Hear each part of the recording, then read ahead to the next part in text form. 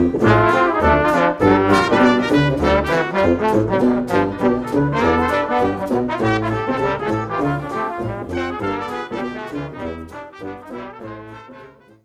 you're listening to Live in La Viva Voce. Hi there, my name is Meg. And my name is Adam. And this week we are on to the topic Georgian. You may remember from last week, Adam spoke at length about F1, carbon fiber, and all things road safety. And the word that he posed to me was Georgian.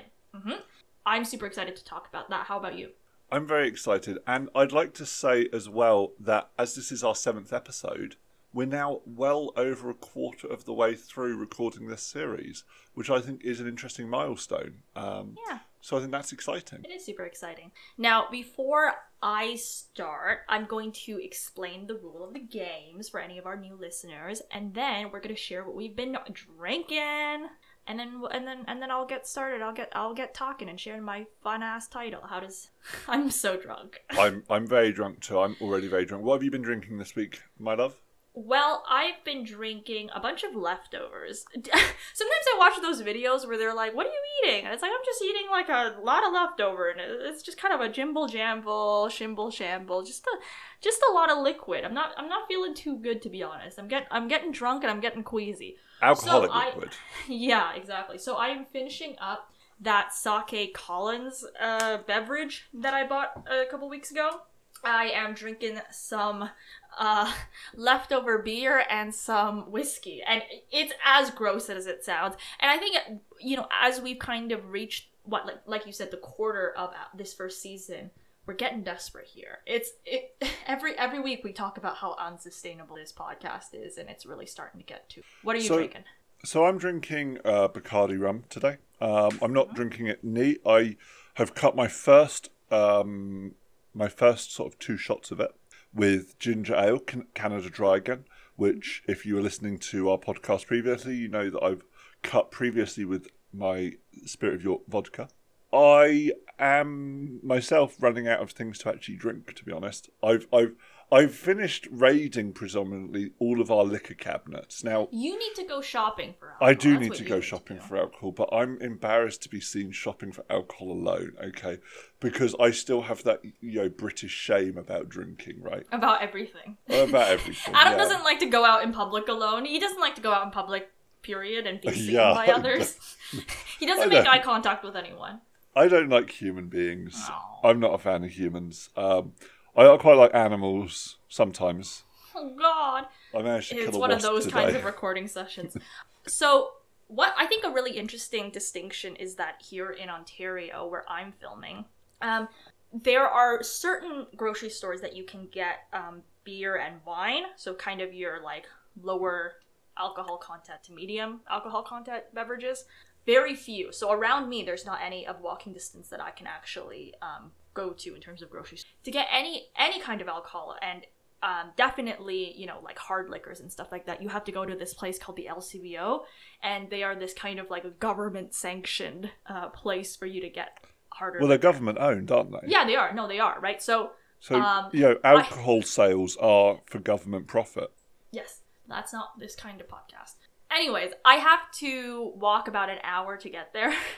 And so every weekend, I'm like, I need to, Adam always makes fun of me because technically I could drive, but A, I don't really like cars that much, and B, I'm trying to I'm trying to stay fit, I'm trying to get out there, and especially now that the weather is warmer, get my steps in. So I go there, I walk, I pick up some alcohol for the week or for 2 weeks, and then I come walking back. And meanwhile, Adam, I don't think you've made any specialized trips for this podcast. I have. For the sour, right? Sours. For the sours, yeah. I bought the sours only because I couldn't steal my sister's one because my mum said she'd castrate me. Wow, there it is. So, in any case, that's what we're drinking. I'm drinking an amalgamation of low-grade alcohol that makes me feel like I'm in college again, and like freshman year. And Adam is drinking rum, spiced rum. I didn't drink at all in my freshman year, so this is a welcome change. Yeah, this is you're making up for lost time. I'm making up for lost time. Anyway, without further ado, do you want to kick off your talk for us today? And yes, I do. You're obviously talking today about Georgian, which was the key Yes. word that I gave you last week. Yes, Georgian Do you in want to quotations. start by telling us your title? Okay. Well, no, I'm actually going to start off by walking you down the garden path on how I came to decide upon this topic. Then I'm going to give you the title, and then I'm going to dive into the history and my argument, okay? Let's see this garden. Okay. I'm going to show you my rose bush. Okay, so as an English, literature researcher, I'm at Columbia at the moment doing a PhD in 18th century British literature and the health humanities. The word Georgian, it was very, very tempting. For anyone who has watched Bridgerton, anyone who's really into, Jane Austen, for instance, you may have heard of the Georgian period in England, in Britain, sort of the late 18th century, kind of early 19th century, right before the Victorian period. That was really, really tempting. Another kind of line related to literature that I wanted to kind of explore was the topic Georgics. Adam, have you ever heard of the term Georgics? Georgics spelt J... No. No. No, not J. Not J. Georgix. No, Georgics. Georgics. Okay, Georgic. Georgix. Okay. Yeah, whatever. It's actually a genre of poetry dealing with agriculture and rural imagery. And that's because, Adam, do you know where the word /church comes from? The etymology? Let me try and deduce. Okay. So, George isn't a apostle's name. Okay. It's not, is it? I don't think there was a George. I don't think there was an apostle named Well, George. there's George. No, but he's not an apostle. Okay, fine. He's not true. Yeah, So- this is true. That's later on. Okay, yeah. But I was actually going to go down the St. George route because obviously St. George is the patron saint of England, and obviously famously slayed, or the myth goes, if you will, famously slayed a dragon. Very. I feel like the plot of all of our patron saints could be made into Disney movies, and to an extent have been made into Disney movies. To some extent, yeah. But George, it feels Saxon. Okay. To kind of speed things along, not so much, the culture of the time period, but more so the... I don't know. I'm gonna have to forfeit. I tap out. It is related, dealing with agriculture. The etymology, it means farmer, right? So that's what... So anyways, time period wise, right? Kind of in my own research background, I was really tempted to talk about those two ideas, right? Either the period or poetry. But I was like, I think that's a little too easy. Also, it might be a little too boring. I want something more niche, right? And so then I was like, what about place? There are two very well-known places in the world named Georgia. One in the United States, right? Who's kind of biggest city, Atlanta. I've been there before. I love Atlanta. I have lots of friends from Atlanta. Are we going to Tbilisi? Okay, well, the other topic is, of course, the Republic of Georgia, birthplace of Stalin, kind of one of the birthplaces of wine. I also have a friend who did an archaeological dig in Tbilisi. Well, And not I Tbilisi, follow but I yeah, follow a in sex Georgia. therapist from there. Yeah, okay. Oh. Yeah, We'll it's cut our that. love life. Oh. Okay. But then I was like, I feel like that's also a little too, right? Oh Like- no. Okay. So not time, not place. What about people? George Michael? Boy George. What if we talk about a number of well-known Georges, right? That could be fun. But then I was like, that seems like a lot of research, and I'm really tired. I'm nursing a repetitive strain or injury. I don't really want to be dealing with that. So then I was like, what about animals? All right. Let me introduce to you the title of my presentation. The Curious Case of Curious George. And I'm going to be talking today with you, Adam, about Curious George. No, you have to... I don't want to hear any ifs or you need to stay in your seat. You need to hold on tight, because at first I thought I'm gonna bullshit my way through this, right? Everyone's favorite lovable impish monkey. But I'm actually gonna be talking a lot about the Second World War. I'm gonna be talking about exile. I'm gonna be talking about kind of trauma, intergenerational trauma, and how a lot of children's book writers have actually tried their best to draw from their own experiences and paint a beautiful world for Can I just ask then, out of curiosity, I guess. George? About Curious George, actually. Yeah? Because something inside me says that this is a Rudyard Kipling-esque Okay. sort I will be of talking narrative, about that. if that makes sense. Because obviously, you know, Rudyard Kipling wrote, I believe, The Jungle Book. Did he write? He didn't write Tarzan, but he did write Treasure Island. No, that was Robert Louis Stevenson. That was Robert Different Louis. guy. Did Rudyard Kipling write anything else? Or was He wrote. If you might have heard this poem. It's called "The White Man's Burden." Yes, obviously he was a massive racist. That's a given, right? I'd like to say that all of these children's writers were either massive racist Nazis or anti-Semites, right? Not. Well, you'd be surprised. Let me tell you about the authors of Curious George. But I am curious. I see what you're getting at.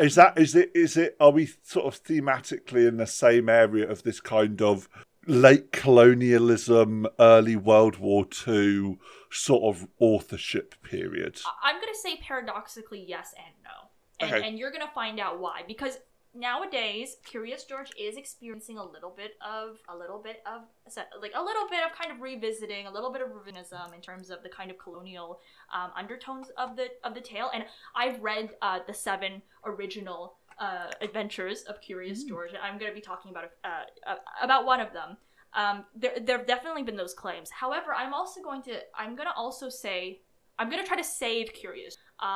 In a kind of way. I'm going to acknowledge its problematic tendencies, but I'm also going to kind of give you the history and say that it does come from 2 writers that experience like kind of the worst of the brunt of it. Okay? So for all of our listeners who are listening, hopefully you have some kind of knowledge of Curious George, right? Maybe you can picture it in your head. The cover is usually yellow. It is this cute little kind of anthropomorphized monkey. He goes around in this city and he kind of goes on his little adventures. His human companion, as it were, his human owner, is the man with the yellow hat. I'm going to be talking a little bit later about the man's appearance. And that's the kind of premise, right? He is brought from the jungles of Africa to this kind of European/American city, like mid-20th century city, and he is brought to live in a zoo. He constantly escapes the zoo, and he goes. That's the premise of it. Okay. Origins. So it was written by this couple, Hans Augusto Rey, or maybe Rye, R-E-Y, and Margaret Rye. I'm going to call them Rye. They were both German Jews.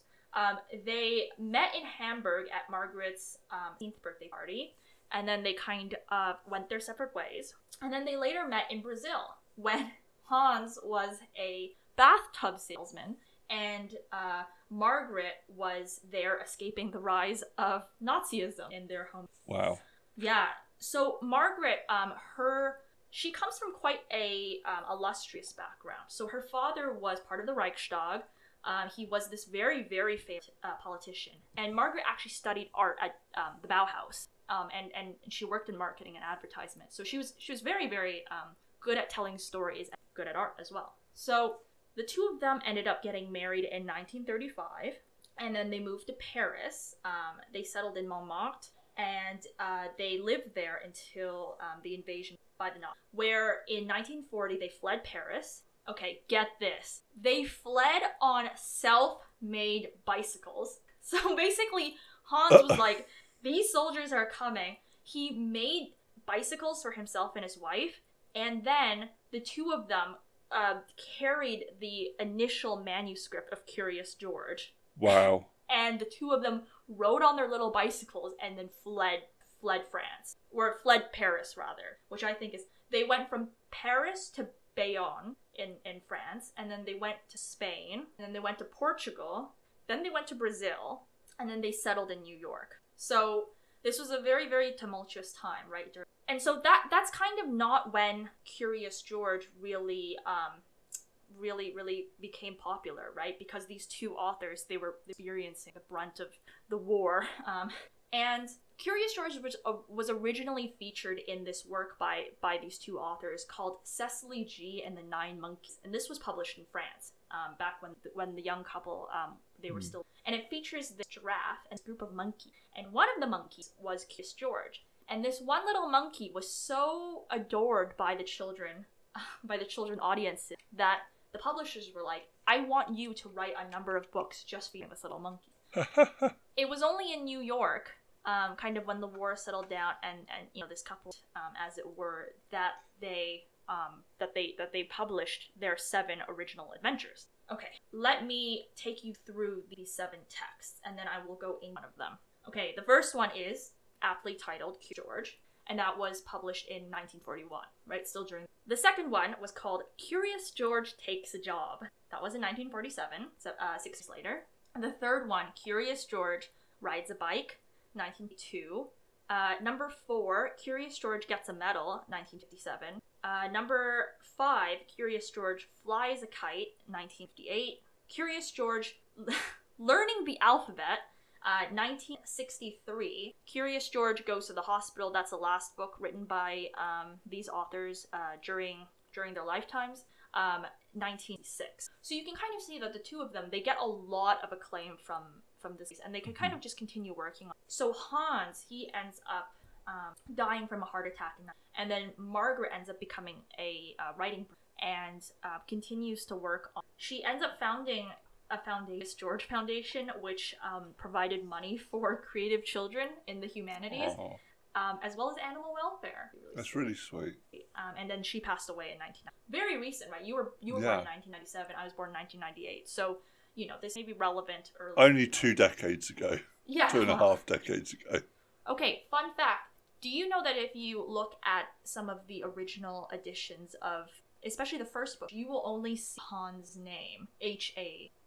Rye, on the cover? Okay. So, despite the fact that Hans was in Margaret for the stories, Margaret actually wasn't credited on the book covers for a number of years. The reason for that was their publisher was like, there are too many female children's book writers inundating the market, and so we actually want to feature a male writer instead. Wow, that's some kind of reverse inclusivity right there. That is, men dominate every other industry, but this one industry that women dominate, we need to increase the diversity of men in it. Exactly. Which is, totally messed up because, they've done interviews and there's been plenty of reasons to show that, both of them, through the early, collaborated on every aspect of the book, right? And so eventually her name was it. And another fun fact, did you know that in the UK, when Curious George first came out in the 1940s, he was originally called Zozo? And wow. Do you know why? Do you know why he was originally called Zozo? It's got some serious imperialist tendencies underneath it. Yes, it does. Zozo. But that's there's sort of a more positive, maybe not positive, but more of a respectful kind of reason as to why they changed. It's not something to do with the fact that there was a King George at the time and they used to call him Curious George or something, is it? Well, I don't know about his nickname, but they actually changed the name to avoid an association with. It would be dreadful for a king to be associated with a monkey. With a curious, impish little monkey, right? From the darkest jungles of Africa. Oof. There you go. Okay, now I want to go in the first book, Curious George, 91. I want to talk a little bit about the appearance of the man with the hat. So, in the original series, this human wrangler of George never has a name, so I'm just going to call him the man. His clothing, can you kind of see it in your mind's eye? What the I'm thinking he has sort of. I'll start from the head. He has a plinth hat, a white plinth hat, which is similar to the black plinth hats that police officers wear in the UK. I'm thinking he's wearing some kind of tan or cream beigey, button shirt with 2 pockets, one on each breast. I'm thinking that he has some kind of, I don't know how to describe the pants, but you know the pants that go into the boots and have the slight crease falling out of them. And then he has those boots on, which may be black or may even be white as well. Okay, well, I'm going to call you kind of an idiot because his name is the man with the yellow hat, and you began your description with a white hat. So I'm definitely gonna deduct points on that. Everything else you were also wrong, but I'm definitely gonna deduct points on the hat because that was kind of obvious. Hold on. Okay. Have you seen Jumanji? I have seen Jumanji, and it is No. in the... You know the like guy with the blunderbuss in Jumanji? Okay, this is... That was the guy I was thinking of. And the man with the yellow hat in the original illustrations actually does have a blunder. But obviously he has the yellow hat, right? The signature yellow hat. Sure. He has sort of this very... I can only call it in the style of Cecil Rhodes. Like, in a true kind of, like... That is the image I had. Yeah, this is the image. This is the image I had, and then it was confirmed when I read the book. But, you know... He even has the gun, which, you know, I was first introduced to Curious George from the television series. Obviously, they did not depict a gun, but yes. So it began with George, right? And the little monkey is kind of napping in the tree, and then the man with the yellow hat sees George and is like, "I'm gonna kidnap this dude, and I'm gonna take him to the zoo."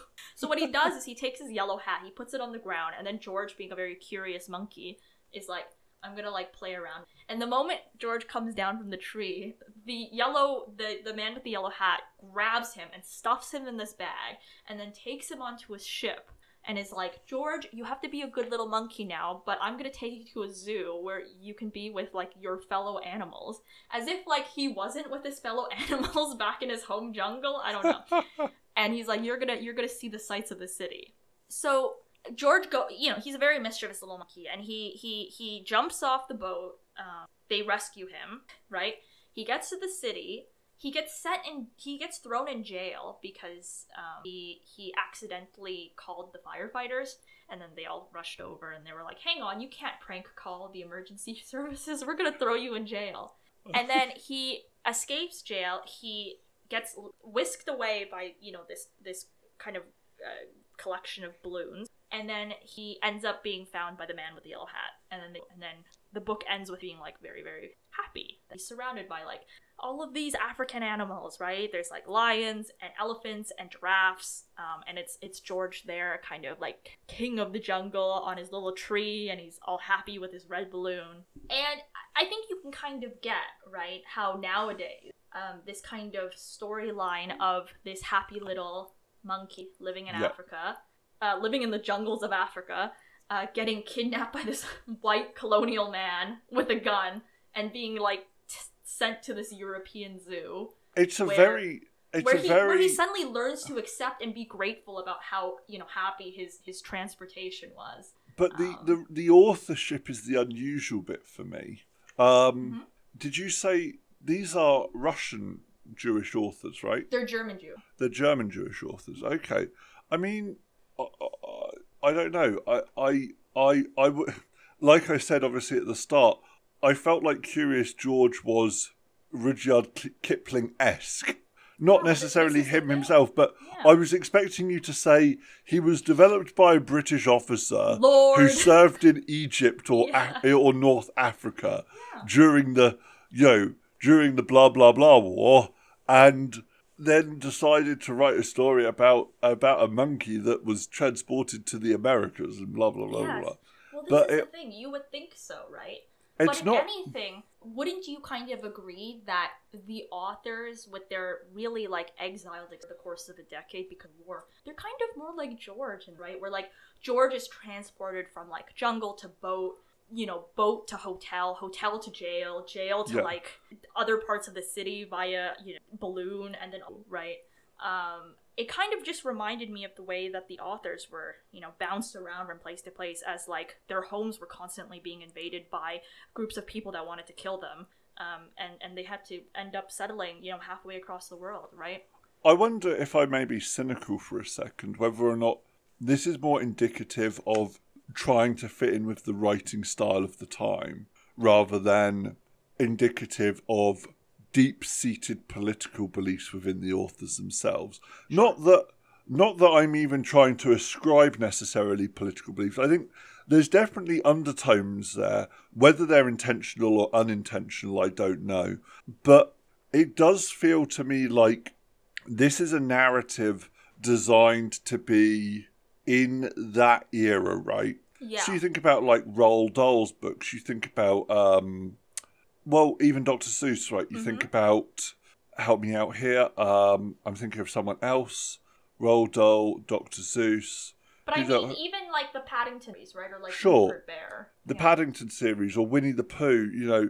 these sort of things that are again, very neo-colonial and very British colonial, Yeah. right? You think about like obviously Winnie the Pooh, for example. Winnie the Pooh was inspired by a black bear brought over by Canadian soldiers to Britain during World War II.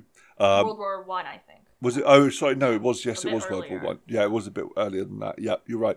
But ultimately, whatever, there's still that colonial undertones to it, And whether or not, it was necessarily harmful colonial undertones doesn't hugely matter. What I'm trying to say is that they all feel like products of colonial sentiments. Yeah, and definitely this kind of exoticism, right? I mean, Yeah. this kind of idea of George being from the jungles of just Africa, right? Like they kind of didn't Yeah. bother to assign it to me or whatever. It made me think a lot about Paddington, and famously Paddington is from darkest Peru, right? That's kind of the Yeah. saying. What's really interesting, I think, about the distinction, right? Now reading the first book of the Curious George series is that with Paddington, he is this very anthropomorphic bear, right? Like Paddington kind of talks and thinks, and he makes little marmalade sandwiches that he hides in his hat, and like he has a little outfit on, and he actually like rides a boat from Peru to Paddington Station, right, to the UK, to Britain, where he's ultimately adopted by the Browns. But it's kind of like Paddington of his own volition wanting to go on a little adventure and tell his family about it. Whereas George doesn't speak, right? George is like a monkey, more monkey than human, right? And he was really just chilling and having a good time until he was ultimately kidnapped. And like there's this scene in the book where like the man with the yellow hat kind of just stuffs him in this bag. And he's like, "You're gonna live in a zoo now." It just, I don't know.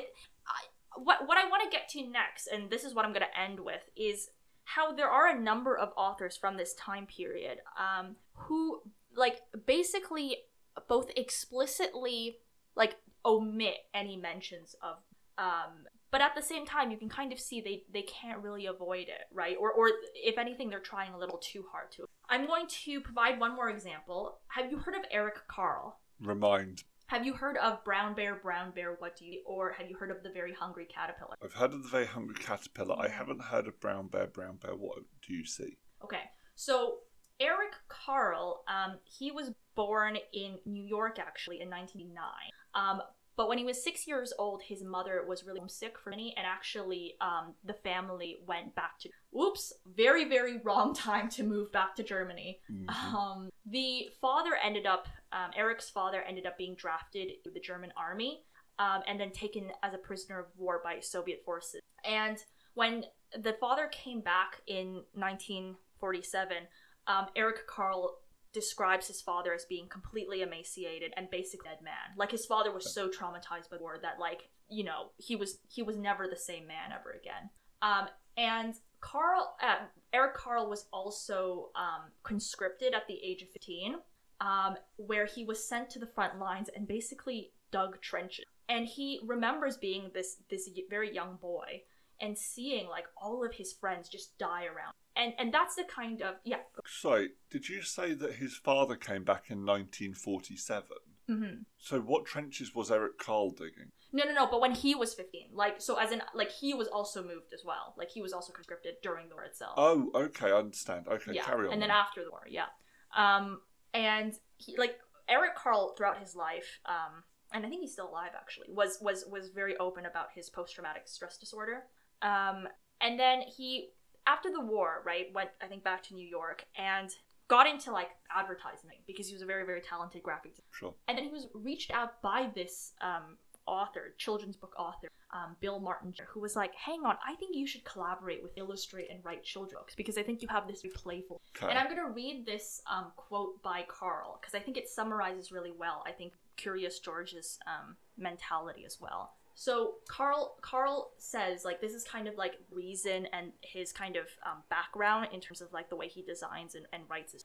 With many of my books, I attempt to bridge the gap between home and... To me, home represents or should represent warmth, security, toys being held. I believe that the passage from home to school, or like from the inside to the outside, is the second biggest trauma of childhood.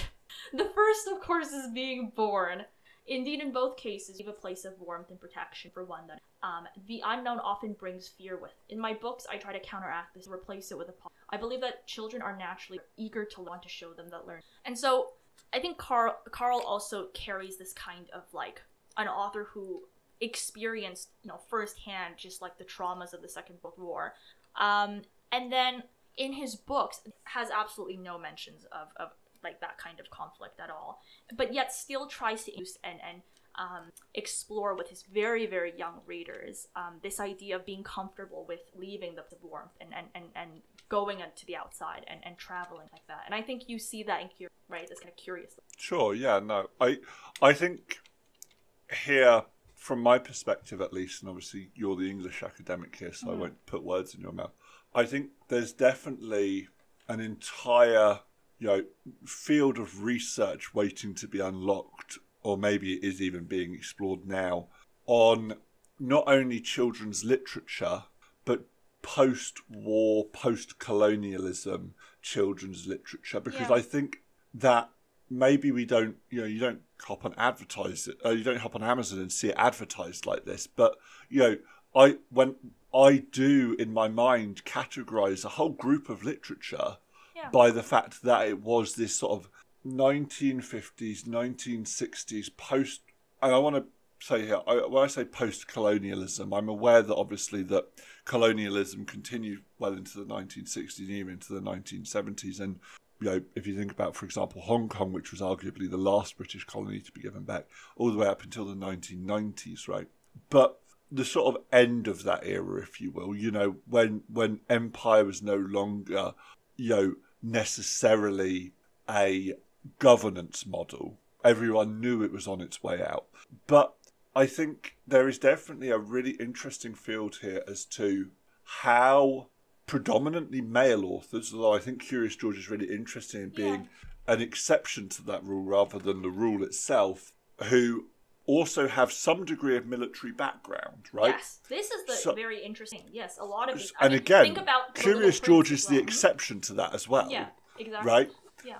But you think about Roald Dahl, who famously, obviously, fought in Egypt. You think about Rudyard Kipling, who was obviously, again, I know he's a massive racist. I'm pretty sure he's an anti-Semite, but he also fought in, I want to say, World War One and maybe even before that, right? I think the Boer. It might have been the Boer War. Yeah, I don't know. Something earlier, something. Yeah. But what I want to say is what I'm trying to say is more than anything is, you've got these predominantly white male men who, white male men, a bit of an oxymoron there. So you've got these predominant white males who have served typically very illustrious military careers as well. These aren't. We're not talking about frontline soldiers, right? We're talking about officers. We're talking about not even necessarily aristocrats, right? They're still from working class or middle class backgrounds. They weren't born Baron so and so or something, but they sort of were educated enough to make it into officerships and stuff like this, right?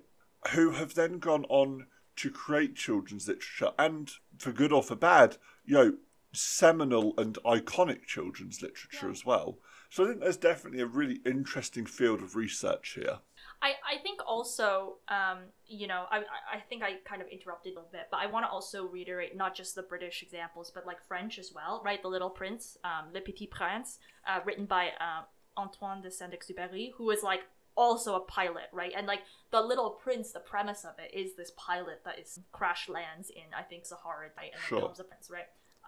And also the way that Saint-Exupéry this plane crash, there it is. Life imitates art. But yeah, I completely agree. I'd be really interested in research to do with this kind of military background of soldiers turned children's book. Well, it's counterintuitive as well if you think about it, right? Because if you think about the embodiment of the kind of men who came back from World War One and World War Two, and I think I may be drawing more on stereotype here than maybe any empirical evidence of this. But I don't think of someone who is sensitive to children's emotions and feelings and the kind of things that would appeal to them as children. Do you know what I'm trying to say? That they don't seem like prime candidates to go, well, what shall I do now? I'll become a children's author. Yeah. You know, and I would obviously point out that obviously, strictly speaking, a lot of these people didn't actually only do children's authorship. You know, I think a lot of these people were like polyglots. Polyglot, right? You know, they Polymaths. Polymaths, yeah. You know, you think about, like, again, Roald Dahl. He was obviously for a period of time the diplomat to Washington. He was for a period of time an inventor. He famously invented a heart valve that was used for like 20 years in heart surgery. He was a very accomplished man, regardless of, you know, whether or not you agree with his political views or anything like that. He was very well acclaimed for his time, right? But I think also it's about, like, there's something about children's literature where you have to really keep the sentences. You have to keep the prose very simple. You have to keep the imagery and the ideas normally very, like, pretty simple, right? You have to keep it playful. Yeah. You have to keep it attractive to children. Yeah. I mean, Eric Carle, his stuff is honestly designated, I think, to children who are about, 5, maybe 3 to 5 years old. It's not even like Curious George or Roald Dahl. I would say Roald Dahl stuff is probably for kids who are between 8 or 12 or something like that, right? Sure, like a little older audiences. But like Eric Carle stuff, right? Like Brown Bear, what do you see? It's the premise is literally like Brown Bear, what do you see? I see a red bird looking at me. Red bird, what do you see? Like that's the kind of premise of this book, right? It's more pictures than words, right? And yet, like, what kind of is driving Carl and what is driving, Hans and Margaret in their kind of pursuit to write this kind of like quote unquote playful, juvenile fiction is this idea of communicating, I think, like really complex ideas to transportation, movement, diaspora, like exile, what it means to be like unwillingly moved from your home, right? What it means to deal with like foreign bodies and being in a new space that you're completely unfamiliar with, but keeping like this very mischievous kind of attitude and always being on the look for adventure. There's something very, I don't know, maybe positive, maybe too positive about that. Then, I mean, thinking about that as well, I think because obviously the two authors in this particular case were victims, essentially, of, white supremacy, Nazi imperialism, all of these things, right? I think from the sounds of it, Curious George doesn't sort of strongly condemn that kind of impact on his life, right? On this lead character, Curious George's life, right? It doesn't go, Curious George is irreparably emotionally damaged from this experience. He was right? curious no more. In fact, he becomes more curious, right? And I think that, it would be very simple to say, oh, well, obviously you can't write a good children's book like that. But perhaps more, and I'm thinking about this maybe more from a personal perspective when I think about sort of like when I write and when I do creative works around the kind of traumas and experiences that I've had from my identity, being someone that does suffer from like long-term health conditions, stuff like that it's not easy to simply condemn something that you've experienced yourself when it's not, although you would never have wished for it, it's not been entirely negative, right? I think, it's very easy to portray this in a very black and white scenario, right? And that was a horrible choice of words. I don't mean it like that, right? But I think, obviously them being victims themselves of this kind of like, forced to flee, forced to go somewhere against their will, right? It's hard for them to then write a novel that then condemns that when, they've perhaps not necessarily not desired it at all, but have experienced net benefits as well from having experienced and having lived through that experience, right? And I think that's a very relatable sentiment for me. And I think also, I've been kind of reading some articles, right? Especially because, we are recording in the pandemic and, thank God, I think it's getting older, right? It's definitely projected to, come out on a very positive note. In the short kind of, in Ontario, things are getting worse. I think it's like, there's been a lot of articles on like, to what extent can you have these kinds of conversations with children, right? Like, to what extent, like, what is it like to tell children that 3 million people have like died from these, right? Or that like they won't be able to see their friends for a long time, or they might not be able to see their grandparents anymore, ever, right? Or like family friends might pass away very young, and it's for like forces. It's due to forces completely outside of their control, right? Like these are like really hard-hitting questions. Yeah. And definitely, right, when this was being written, right, 1941, that's when Curious George was published. This was still during the war, and this was published in New York, right? So this is when America was like, you know, when was Pearl Harbor? That was 1941, right? Something like incredibly within that time period, right, when the U.S. was like formally entering the war. It's kind of like this idea of comforting children, but also telling children like these are the facts, or like this is something that happens, and like you have the capacity not only deal with it, but also to still be like very happy and be very curious, right? Like there's a reason why George has that epithet, right? To be curious, right? And to always like get his little in trouble, right? It's like maybe I'm defending it a little too much, but I always like to see, like, I always try to rescue like children's authors and stuff like that, especially people who have like experienced like war on a very personal note, right? And you know, definitely lost a lot of their family and friends from. Sure. Yeah. Anyways, that more or less concludes my presentation. The curious case of Curious George. That was, I think that was very interesting. I think, like I say, I think there's a lot of huge research topics right there, right? What does war, what does colonialism say about 20th century children's literature? What does the individuals and their relationship to those kind of themes say about children's literature?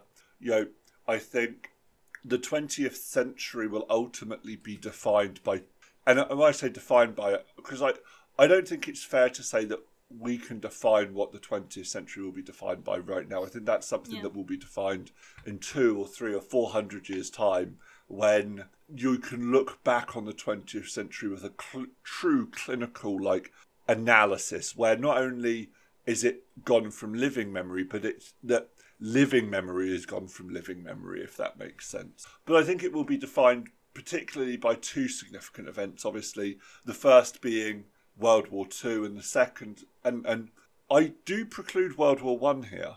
I realise that World War One was a massive colonial effort here, but also by the Cold War, right? I think the Cold War will be the other really significant sort of event that historians look back on and really say this shaped the way humanity led their life for a significant portion of time, right? And I think it's really interesting to then look at that and start to see those tones emerge even now, right? And like I said, I think it's too early to draw those conclusions, but I do think it is interesting how there are these very influential writers who all seem to have a very close tied relationship to the effects of either colonialism or the war or both. And also, I mean, baby boomers, right? If you're going to think about children's literature in the 60s, right? Like, that's when a huge number of children, we do have this, of children who are, whose parents were very, very much affected by something cataclysmically tragic, right? Yeah.